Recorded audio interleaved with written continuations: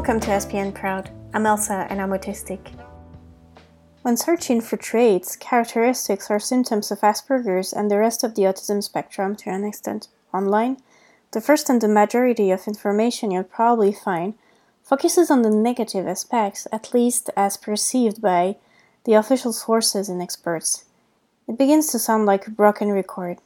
Lack of empathy, rigidity, cognitive inflexibility, clumsiness, obsessions, developmental disability, socially acquired, inappropriate, impairments, unemployed.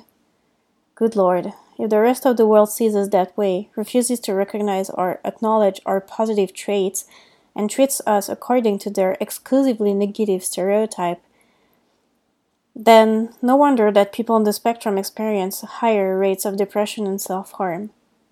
It's time to balance out the equation.